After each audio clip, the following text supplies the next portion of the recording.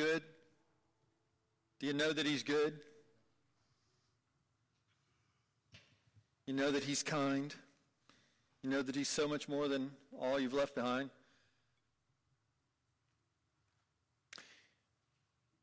Doesn't always feel like it, does it? Doesn't always feel like he's good. Doesn't always feel like he's kind. It doesn't always feel like he's present. It doesn't always feel like everything you've heard and learned is true. Let's just be honest. Let's be honest with each other. We are strugglers, right? We are fellow strugglers.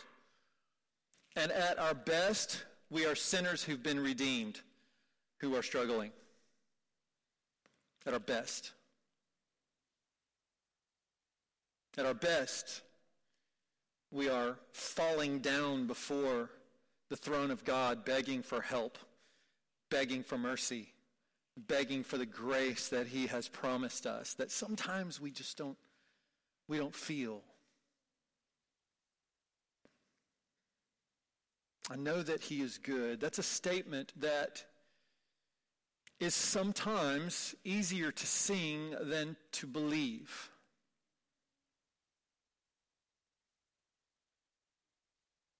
We're looking at this new series, which is the second part of an old series. I think the Thessalonian people were struggling with that question. Might have been dealing with that issue. God, I know that you're good. I know that you're kind, but I'm struggling. I'm having a difficult time right now. Paul had planted this church only recently. If you were with us, you went through 1 Thessalonians with us, the first letter that he sent, which was not all that long after he had left, after he had planted the church. This was a bunch of new believers. What should have been expected of them? How could they stand on their own with all of the difficult things that were coming their way? I mean, they had turned away from idols, and they were living in a city that was subject to Rome, and Rome was just full of idols, and you were expected to worship them. It was good for the economy, and it was good for the emperor, who was first among those being worshipped. It was just a time where it was difficult because they heard the gospel of Christ and heard that Christ was good, that Christ was kind, that Christ would redeem them, that there was life in Jesus that could be found nowhere else, and they turned away from that. They turned away from family if necessary in order to follow Jesus and Jesus alone. And it was hard. So they began to deal with the pressures and the struggles of being a follower of Jesus when it didn't feel good. When it didn't feel kind. It didn't feel like all of these things were better than what maybe they had left behind. And maybe they had started to wonder, is this true? And yet, there was something that clearly was going on in them, where Paul was able to see what had happened and to see that they had received this. They had turned from idols. They were trusting in Jesus. They're just struggling. I think they're a lot like us. And they're just dealing with the stuff of life and wondering what happens next, what's coming down the pipe. And so soon after Paul had to leave, and he didn't leave on his own. He kind of got pushed out. He had to run, and yet he was concerned about this church. And so he wrote this letter that we went through last fall and into the spring, and we unpacked the struggles, but the provision that God had given them. So Paul sent Timothy to check on them because he was just concerned that they were going to fall and cave under the pressure. And when Timothy gets there, he finds that there's still this excitement over following Jesus. They are still living out their testimony, but they're struggling over some issues, especially about the return of Jesus. And that Paul dealt with then, but then he deals with it again here, where they're kind of thinking, did we miss something? Because we got this letter from somebody that said they were Paul, or there was some sort of a prophecy, and they said that the second coming of Jesus has already happened, that the day of the Lord has already come. Did we miss it? Are we going to have to deal with the wrath after all? I mean, we thought we were saved from the wrath of God, and now it sounds like we've missed something. We've gotten something wrong. Got to be honest with you, I felt that way sometimes. When things just get really tough, I'm like, did I miss something? Did I miss something here? Am I believing in vain? Am I saying all the right things, but because of the things that are happening in my life, is it evidence that there's something that's not evident in my life, that's not present in my life? I'm not asking for a show of hands, but have you ever been there where you're just like, something's not right. Something must be wrong. And yes, that could be the case, but it also could just be the case that that's just the Christian life in a broken world. And it's not always going to feel good. It's not always going to feel right. And we're going to deal with those things. We're going to deal with struggles. Sometimes they're just everyday annoyances. Sometimes they are deep things. They are tough things. They are dark things in our lives. And we just can, man, it can just knock us off our feet, take our breath away. What now? What do we do now? And I think some of what we have experienced this morning as we minister to one another is really a lot of the point, a lot of the provision that God has for us. And so Paul writes a second letter to answer some questions. And this could be about the time frame from the time we left off 1 Thessalonians in the spring and went into the Psalms, and then picking up, and between the time that we left off and picked up, that letter could have already been sent to them. So it's a very, very brief amount of time that Paul is dealing with the people. And so they're still, this is really the reinforcements part 2. He's still giving them reinforcements. And I think the reason the reason it's so important for us is that we need reinforcements, don't we? We need reinforcements when we have questions. We need reinforcements when things aren't going right. We need reinforcements of our faith. What do we do? How do we deal with this? And Paul will give us a lot of help in this if we listen for the Lord through it. But I want to start with this letter with a portion that we really didn't cover in the first letter, in 1 Thessalonians. We kind of skipped over it. I mentioned it, but we didn't really spend much time on it. But I think there's a lot that Paul is saying, a lot that Paul is communicating to the church to lay a foundation for where their strength is, to lay a foundation for what they have to hope for, and really to lay a foundation for the things that Paul says that they need to do and be as they're living in a Roman province that is not friendly towards them. And it's in the very opening.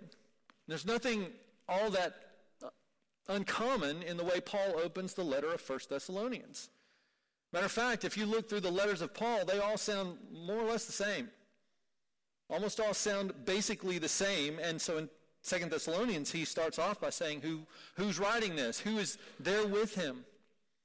And he simply says, Paul, Silvanus, and Timothy. So Paul, Silas, and Timothy are there. We knew that Paul and Silas were together. We know that he sent Timothy. So the three of them are supporting, they are demonstrating their support of what God is doing and of their church, of their place in the church.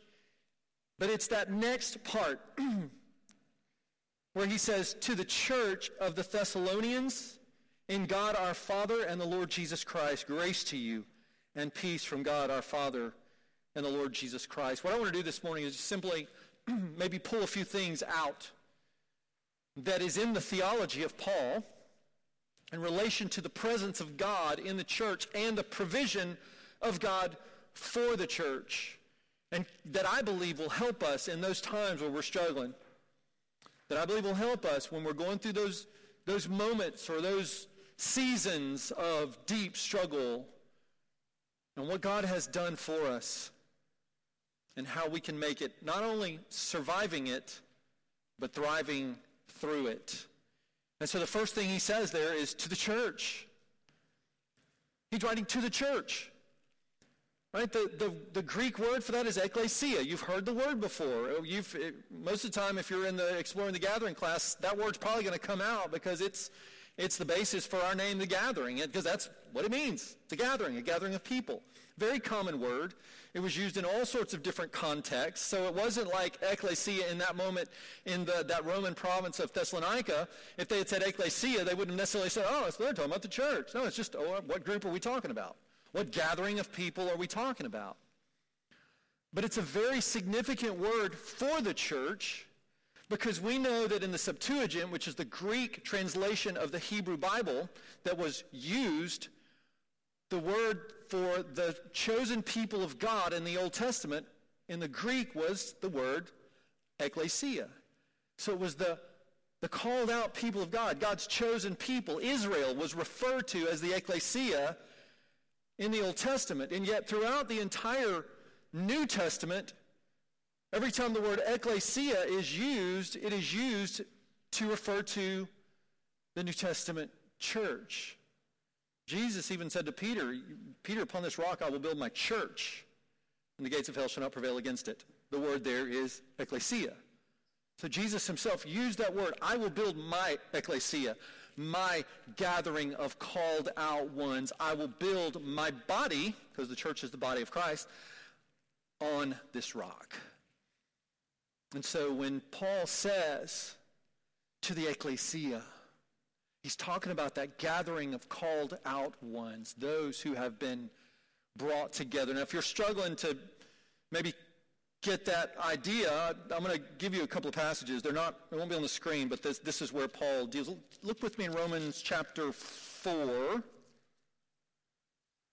I don't want to spend a lot of time on this, but I do want to give you maybe a little foundation. So Romans chapter 4, verse 9. Romans chapter 4, verse 9. Now, Paul is making his argument to the Roman church. The Roman church was made up of both Jews and Gentiles. So he's trying to explain his theology throughout Romans, and he's trying now to help people understand how this idea of ecclesia, or this idea of church, can be used of this New Testament gathering. So in verse 9 he says, is this blessing only for the circumcised then? So this blessing of God, is it just for the Jews? It's a question that would have been asked. It would have been a question that many would have believed, that yes, it's just for the Jews, the chosen people of God. Many people of the day would have held on to that idea. But he says, or is it also for the uncircumcised, which would have been the Gentiles, those who are non-Jews? Is this blessing of salvation for both? And he says, for we say, faith was credited to Abraham as righteousness. So faith was credited to Abraham as righteousness. Now, in what way? And they all would have agreed that. In what way, then, was it credited? Was it while he was circumcised or before he was circumcised? Was he circumcised as a Jew and therefore then received the blessing? Or was it while he was uncircumcised, before that was ever established? It was not while he was circumcised, but uncircumcised. And he received the sign of circumcision as a seal of the righteousness that he had by what? Faith. That he had by faith. Right? That's the heart of Paul's theology. It was a seal of the righteousness he had by faith while still uncircumcised. This was to make him the father of all who believe but are not circumcised, so that righteousness may be credited to them also. And he became the father of the circumcised, so of the Jews, who were not only circumcised, but, this is important, it wasn't their circumcision as a Jew that gave them the right to be children of God, but who also follow in the footsteps of the faith our father Abraham had while he was still uncircumcised. Romans chapter 9, verse 6. Paul is now dealing with the issue that there are a lot of Jews who have rejected Christ. There are a lot of Jews who have not become Christians. And so is Paul then saying that it failed because there are so many Jews that have not followed? He's saying, look, it's not as though the word of God had failed, because not all who are descended from Israel are Israel. Neither are all of Abraham's children his descendants. On the contrary, your offspring will be traced through Isaac, who was of the promise. That is, it is not the children by physical descent who are God's children, but the children of the promise are considered to be the offspring. So Paul's whole argument is the chosen people, the true chosen people of God, are all who trust in Jesus, Gentile and Jews. So that's the chosen people, and it goes all the way back to the time that the Abrahamic covenant was made. It was never to be just for the Jews, but it was the Jews who were going to be the vehicle through which the blessing of the Messiah would come to all, Jew and Gentile. So that's why Paul can say, when I'm talking about the church, I'm talking about the ecclesia, the people of God who are made up of Jews who believe in Jesus and Gentiles who believe in Jesus. Right? So that's when he's talking about the ecclesia, that's the foundation for that. That's who we are, and that we are a part of the ecclesia, not because we sign a card that says that we have joined a church, but because we have believed in the Messiah, we have trusted him, we have been made new, and we are then brought in to be the ecclesia, the people of God. So, when we're talking about this, and when we're talking about the implications of Paul addressing the ecclesia, the branch of the church that is in Thessalonica, and he's dealing according to their situation and their circumstances. And we've read in 1 Thessalonians where he's talking about how they care for one another, they meet each other's needs, they love each other. And he's building on that. Then we have to look at the ecclesia in terms of what does that mean for us?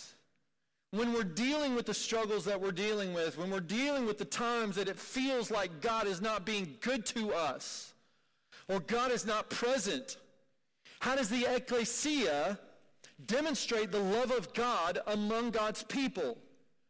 And there are many ways that I think we could probably go down that path and talk about ways in which God has provided. But I know one of the ways that the ecclesia is evident, the way that we see God working through his ecclesia, through his church, is by the way that we support one another, by the way that we are there, by us even together, gathering together and laying hands and praying on one another.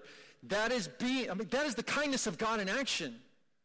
And I want you to see that, because when you're outside in the world and you're having your struggles, you're having your difficulties, and you're saying, God, where are you? I want you to be able to come in here and to go, yes, God, you are providing for me. You care for me. I have people that are surrounding me and being the hands and the feet of Jesus. It's just one example of Jesus being good to you.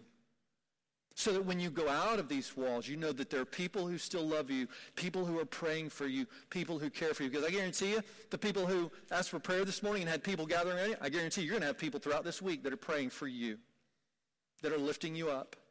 And so you can walk out of this building today and you can say, there are people who know I'm hurting. There are people who know I'm struggling, and they're taking me before the throne of God, and they care about me. We support one another. We care for one another. We laugh together. We cry together. We ask God what's going on together. But we do it together because we are there to support one another. But we're also there to be accountable for one another. For us to expect the best in each other, not perfection. I'm not going down that road. Please don't ever hear me say that we're trying to make each other perfect and we're going to knock each other down when we don't measure up, because you won't measure up. But we are to do what Paul says to do in Philippians chapter 1. In Philippians chapter 1, verse 27, he says this, just one thing. As citizens of heaven, live your life worthy of the gospel of Christ. Now, let me be real careful to say this. Now, if you were at the well a couple of weeks ago, I spoke there and I referenced this because it's really important that we all get this. You are not worthy of the gospel. Okay, let's just make sure that we're real clear. You're not worthy of the gospel. So it may sound weird for me to say you're not worthy of the gospel, and then Paul then says, well, live your life worthy of the gospel. How do you do that? You first have to understand that you're not worthy of the gospel, but that the gospel comes to you by grace alone. By faith. So, the grace of God comes to you out of his overabundance of mercy on your life. And he demonstrates his love for you through the Holy Spirit, convicting you of sin and making you aware and realize that you can't save yourself.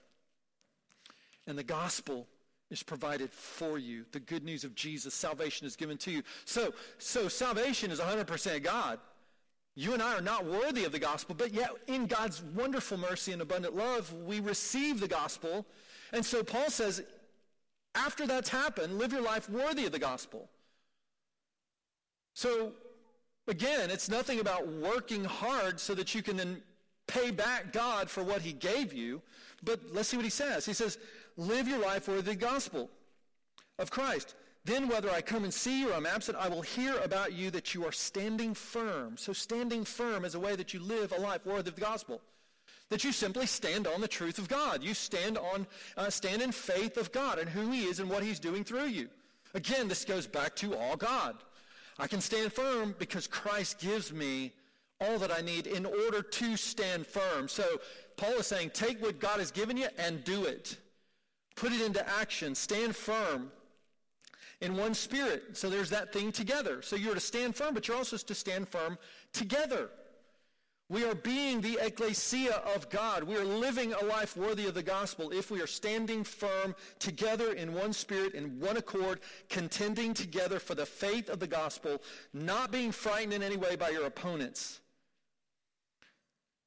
So we are to hold one another accountable, to live a life worthy of the gospel, to encourage each other to stand firm. If you're struggling with something, you ought to have somebody by you saying, hey, stand firm, man. Not necessarily in those ways because that sounds a little trite. But hey, let me come beside you to help you. Let me be here to encourage you. Let me remind you of the truth of God that will give you strength in order to do this. Because I'm going to tell you, sometimes in my life, when I'm really struggling, when I'm really going through those difficult times, I sometimes totally forget. I forget what the truth is because the cloud is so thick. This is why, like sailors, let's pick sailors because we can pick a whole bunch of different people, but let's just pick sailors because I like the ocean. Let's the sailors who go out in the ocean. I'm not even talking about battleships. That's most certainly with things like battleships, but just people who go out on ships and they have a crew. Every day they're going through some kind of a drill. They're going through some kind of maneuvers so that if the winds pick up, everybody knows what to do, right? Because if you get a ship in the wind, in a storm, and they don't know what to do, everybody's going to be running all over the place, and the ship's probably going to, at best, be damaged, and at worst, go to the bottom of the ocean. So what do? They drill. They go through, when the sun is shining, all of the things that they need to do when the wind picks up. Because what tends to happen when the wind picks up, if it's not something that you have rehearsed over and over and over to the point that you can do it by nature, that the things that you're supposed to do, you don't have to say, what was I supposed to do? It's just there. You know. You've got it.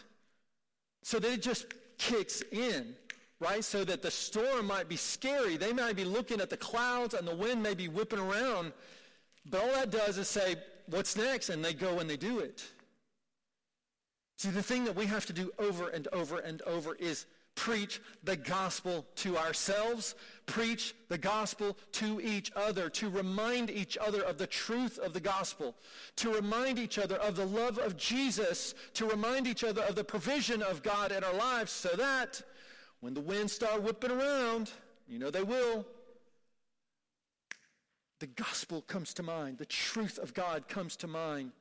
I know what I need to do. I hit my knees and I start to pray. I know what I need to do. I need to go find that person that's going through a storm, a difficult time. I need to gather around them. I need to support them. I need to hold them accountable to the truth that they know.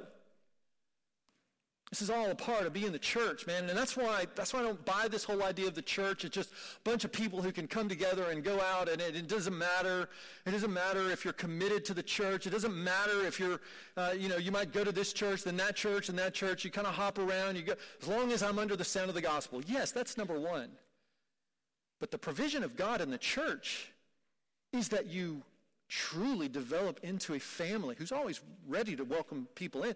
Develop into a family who knows each other, who goes through the difficult times together, who commits to being there, to being not only there on Sundays, that's a good start because that's where we get our marching orders from the Word of God, but so that when we leave this place, we know I got a family who loves me. I got a family who cares about me. That if I start to step out, if I see the storm and I start to turn and run, they can come beside me and hold me and say, running is not going to help you. Running away from God is not going to help you. We're going to stand firm because he has said through his provision that we stand firm. He has told us that he will never leave us or forsake us. He demonstrated when he was on a boat how he can still the storm with a word.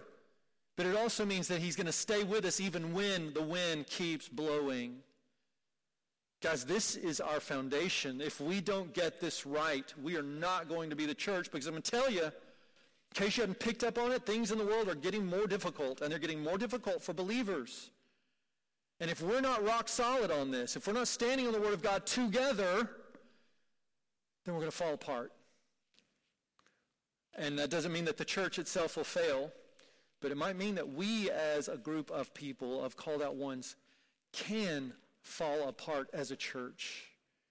And that would be a travesty, especially when we have all that we need. And so together, we work as partners.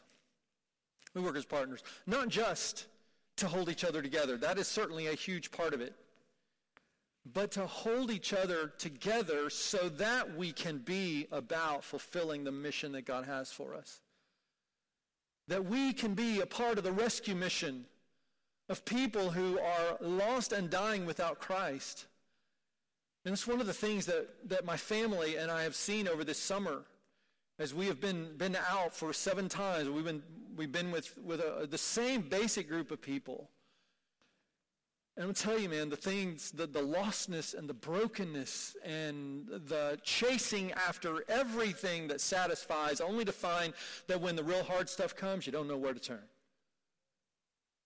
The brokenness is out there. You and I need to be on partnership.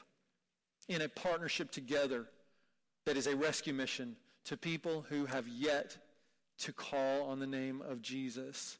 This is why we've kind of taken a different approach, a new approach to ministry, where we're just saying, hey, guys, get together in groups where you like to do things together and get out of there. Get out of here. Go. Get out of the building. Go find people who like to do the things that you do and do it together, and then take the opportunity to share the gospel through gospel conversations. That is a partnership where the church together says, we're going to do this together. This is our strategy for reaching outside the walls of this church to care for people who don't know Jesus. We're going to do it together, even though we're going to be in smaller groups doing it. But it's the strategy that we together can do to say we're going to make a difference. We're going to stand together. We're going to pray together. We're going to love together. We're going to cry together. We're going to laugh together. And we're going to go together. Are we going to be the church? Are we going to be the ecclesia? And then real quickly, Paul gives us more. Because what is it that makes us capable with all of this? It's what he says in the second part of verse 1. He says, to the church of the Thessalonians, in God our Father and the Lord Jesus Christ. So in God our Father and the Lord Jesus Christ. Now, one of the things that he says here is, notice the wording. So he says, God our Father and the Lord Jesus Christ. Now, it's interesting because the word he uses in Jesus is the word Lord. And that's not just a master. He uses the direct article there. And the Lord Jesus. And so somebody might go, wait a second, which one is God? And Paul would say, both. You mean they're the same person? No. But you said they're both God. Yes. But they're not two gods. No, that's right. I'm confused. And some of you might go, end of the day, me too. I don't understand the Trinity and how the Trinity fully works. But I know that God the Father, the Son, and the Holy Spirit are the same God in essence, but different persons that have different functions of the same Godhead. And so Paul is making a statement in that sentence. It's like God the Father is God. God the Son is God. And it is through the Father and the Son that the church is established and maintained. And later he will mention the Spirit, the Holy Spirit. And so we see how the Godhead works for our good as the church.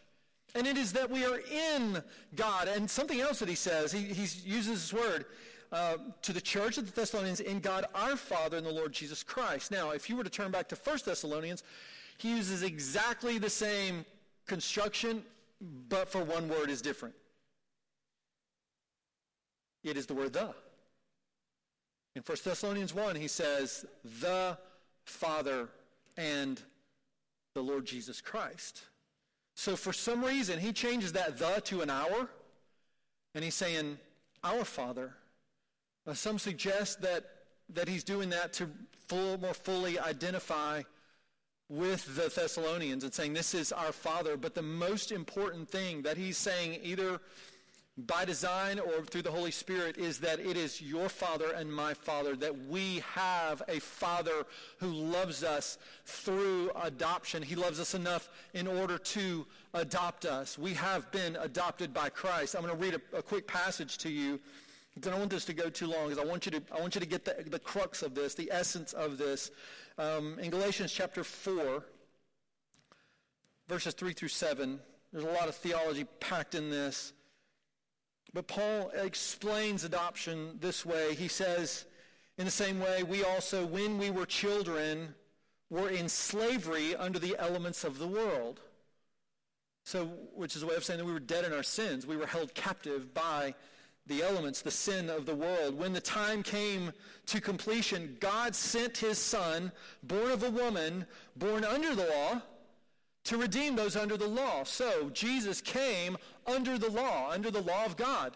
And he lived according to the law of God in order to complete and fulfill the law of God for those of us who are born under the law, under the wrath of God against unholiness. So he came under the law for those who are under the law, to redeem those who are under the law, so that we might receive adoption as sons. And because you are sons, God sent the Spirit of his Son into your hearts, crying, Abba, Father. So you are no longer a slave, but a son. And if a son, then God has made you an heir. So when we think about adoption, a lot of different things come to mind. You adopt who you want for whatever reason you want, as you work out that within the system. In the Roman world, it was different. In the Roman world, everything that you had went to your heir unless you didn't have one. If you didn't have a son, then you could adopt one. Or if you had a son who didn't seem to be able to handle it, you didn't think he could live up to it, you could adopt someone. And they could be your son. They could be your heir. And it may be, there were times, I'm told, that you could potentially adopt someone who was older than you if you wanted them to take over your estate if something happened to you. And the amazing thing that I discovered in this is this. When the adoption was legally approved, the adoptee would have all of his debts canceled. Whatever his life was before that, all of his debts were canceled, and he was given a new name. His debts were canceled. His bad name was taken away. He was given a new name. He was given the legal name of his father, and he was entitled to all the rights and the benefits of a son. And interestingly, a father could disown his son, but once the adoptive process was complete, it was irreversible. It was for life. This is the image that God chose to use for his ecclesia, is that I will give you a new name. I will remove all of your past debts. It's not that I just took them away. I took them and I nailed them to a cross. And because of that, we are now in God, our Father, and the Lord Jesus Christ. You and I will be the ecclesia of God when we choose daily, regularly, to abide in Christ, to stay close to him together. When we do that, then we're going to make it through the storms. I don't know what they're going to look like. I don't know what everybody's going through. I know what some of you are going through. I don't know what everybody's going through. But those storms that come, we will make it. You will not go down with the ship. You do not have to be overwhelmed. You do not have to be destroyed. That doesn't have to define you. Please hear that. Whatever your storm, whatever you're going through, it does not have to define you. You have been defined by Jesus Christ and him alone. He gave you your name. He gave you your identity. He is the great overcomer in your life. And so don't give the enemy a victory he does not deserve in your life, because there's not a victory that he deserves. So, church, let's decide together. And we're going to stand firm. We're going to stand on the Word of God. We're going to stand on the foundation of Jesus Christ. We're going to stand together to support one another, to hold each other accountable, to be on mission and partnership together, because that's our birthright. Because that's who we are born to be. And if we don't, it's not just a failure to live up to the calling that we have. It is a failure to receive the means of grace that he has for us in order to be all that he's called us to be and to experience the depth of joy that surpasses all circumstances, that cannot be blown away by the strongest of storms, because we're built together on the rock. Let's pray. Father, I thank you for your merciful act in our life, Lord. Thank you for the gospel that I can't fully comprehend, because I can't understand that depth of love that would redeem horrible sinners like me. But I know you do, and I know you're calling us. You have called us, Lord, into a life of greatness. And that greatness is just being part of the family of God. That greatness is being citizens of heaven, living our lives for the glory of Jesus, in the power of Jesus, in the presence of Jesus. Father, and even now as we wrap up this time of worship by celebrating what you have done, Lord, we're going to celebrate this together at the table. Father, remembering what you did to make us who we are.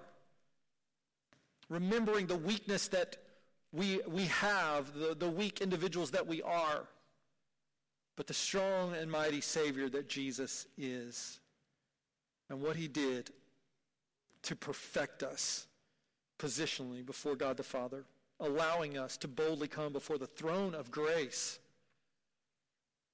that which we could not have possibly done, couldn't have thought to be able to do while still in our sin. May you be glorified in this time of celebration through coming to the table. In the name of Christ, I pray. Amen. Here's what we're going to do as we close out this time. I want you to think about all of these things, because I really want this to be a celebration. It is a time of surrender. It is a time of recommitting ourselves and thinking in our minds and hearts what Jesus has done to make us who we are and to give us the people, to give himself the people of God that we have become, remembering how he established a new covenant through himself, where God did the work. God fulfilled all the means for our grace. And we partake in that as we believe and we have faith together. So what I want you to do is I want you to think about that for a little bit. I want you to worship God for just a moment of silence. Kevin, I'm going to ask you to come on up and just play some music for right now, okay? But I want you to think about that. I want you to dwell on that fact and all the things that we've talked about that God has done to make us who we are. But I also want to talk to those of you who maybe have not come to that place where you've trusted in Jesus, where all of this stuff that I've talked about sounds good, but it's not applied to your life because you've never come to him by faith. You've been trying to work your way into heaven. You've been trying to be a good person. You've tried to do all this, whatever else that we try to do. Or you've been chasing after all the stuff that leads to more and more brokenness. The only place you need to be broken is before Jesus over your sin, so that you can trust him and receive eternal life. So if that's you, then instead of coming immediately to the table, I want you to stay where you are and then come see me after we're done. All right? I just want you to deal with that, because I'm going to be serving the table over here, but I want to talk to you after we're done, because I want you to receive this life that I'm talking about. Jesus has paid the price. He's paid it all. It has been accomplished.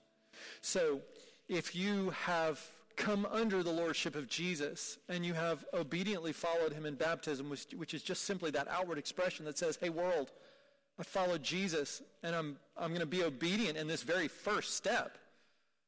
Because I'm telling you, if you can't be obedient in the very first thing that he said was to be baptized, then it's going to be hard for you to be obedient in anything, because that's the easy part. But if that's you, and you're not walking in willful sin, then I'm going to invite you to come to the table. If you're just kind of in rebellion to God, you say, I'm a believer, but I've got this thing, and I'm not ready to give it up. I'm going to encourage you to stay where you are and do business with that. Say, Lord, why am I having a tough time giving this up? Why does it have me when the word says that the Son has set me free and I'll be free indeed? Why am I still held in bondage to this? Take that before the Lord. Put that on the altar. Whatever God is speaking to you about today, deal with it. Deal with it. Don't push it aside. Don't suppress it. Deal with it honestly. Come before him, either in celebration at the table, in humility and joy, or asking the Lord to save you today, or asking the Lord to deliver you from that thing that is holding you captive and stealing from you your joy. Okay? Father, may you be glorified and blessed and honored in this time of coming to the table. We thank you, Lord, for your goodness and your grace. Amen. When you're ready, come receive the elements and take it back to your chair and have some time with the Lord.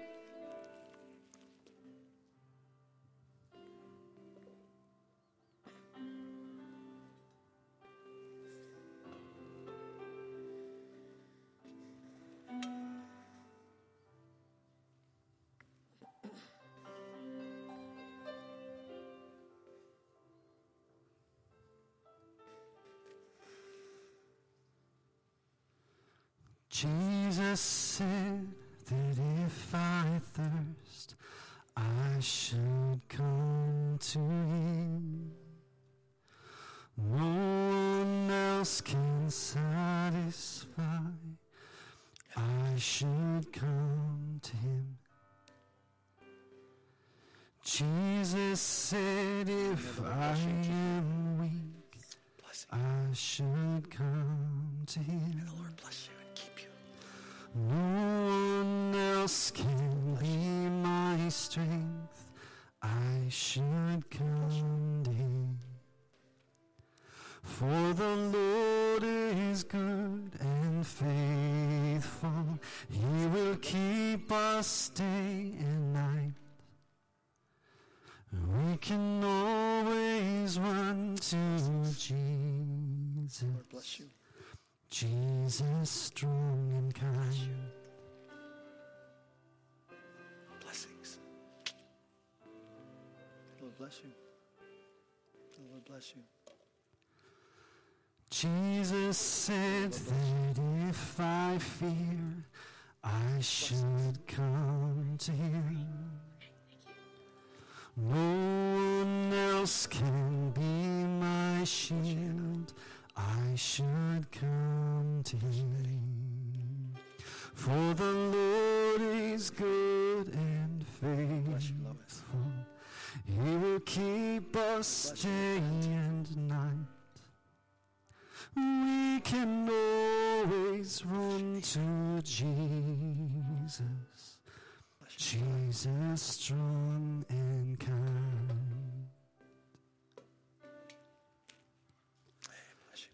Jesus said, if I am lost, he will come to me.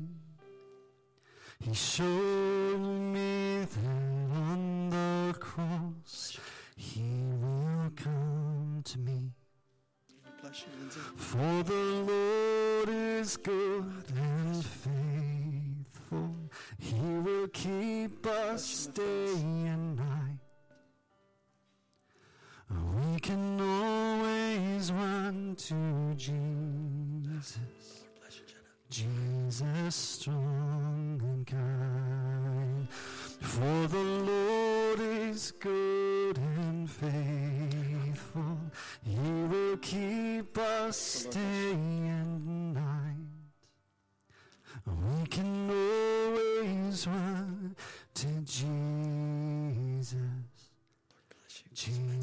strong and kind. Jesus strong and kind. Jesus strong and kind. Hey, Lord bless you, my friend. Hey, Heather, Lord bless you. Hey, Lord bless you, Jackie. Hey, Lord bless you. For the Lord, He is good and faithful. He will keep us day and night. We can always run to Jesus. Jesus strong and kind. Jesus strong and kind.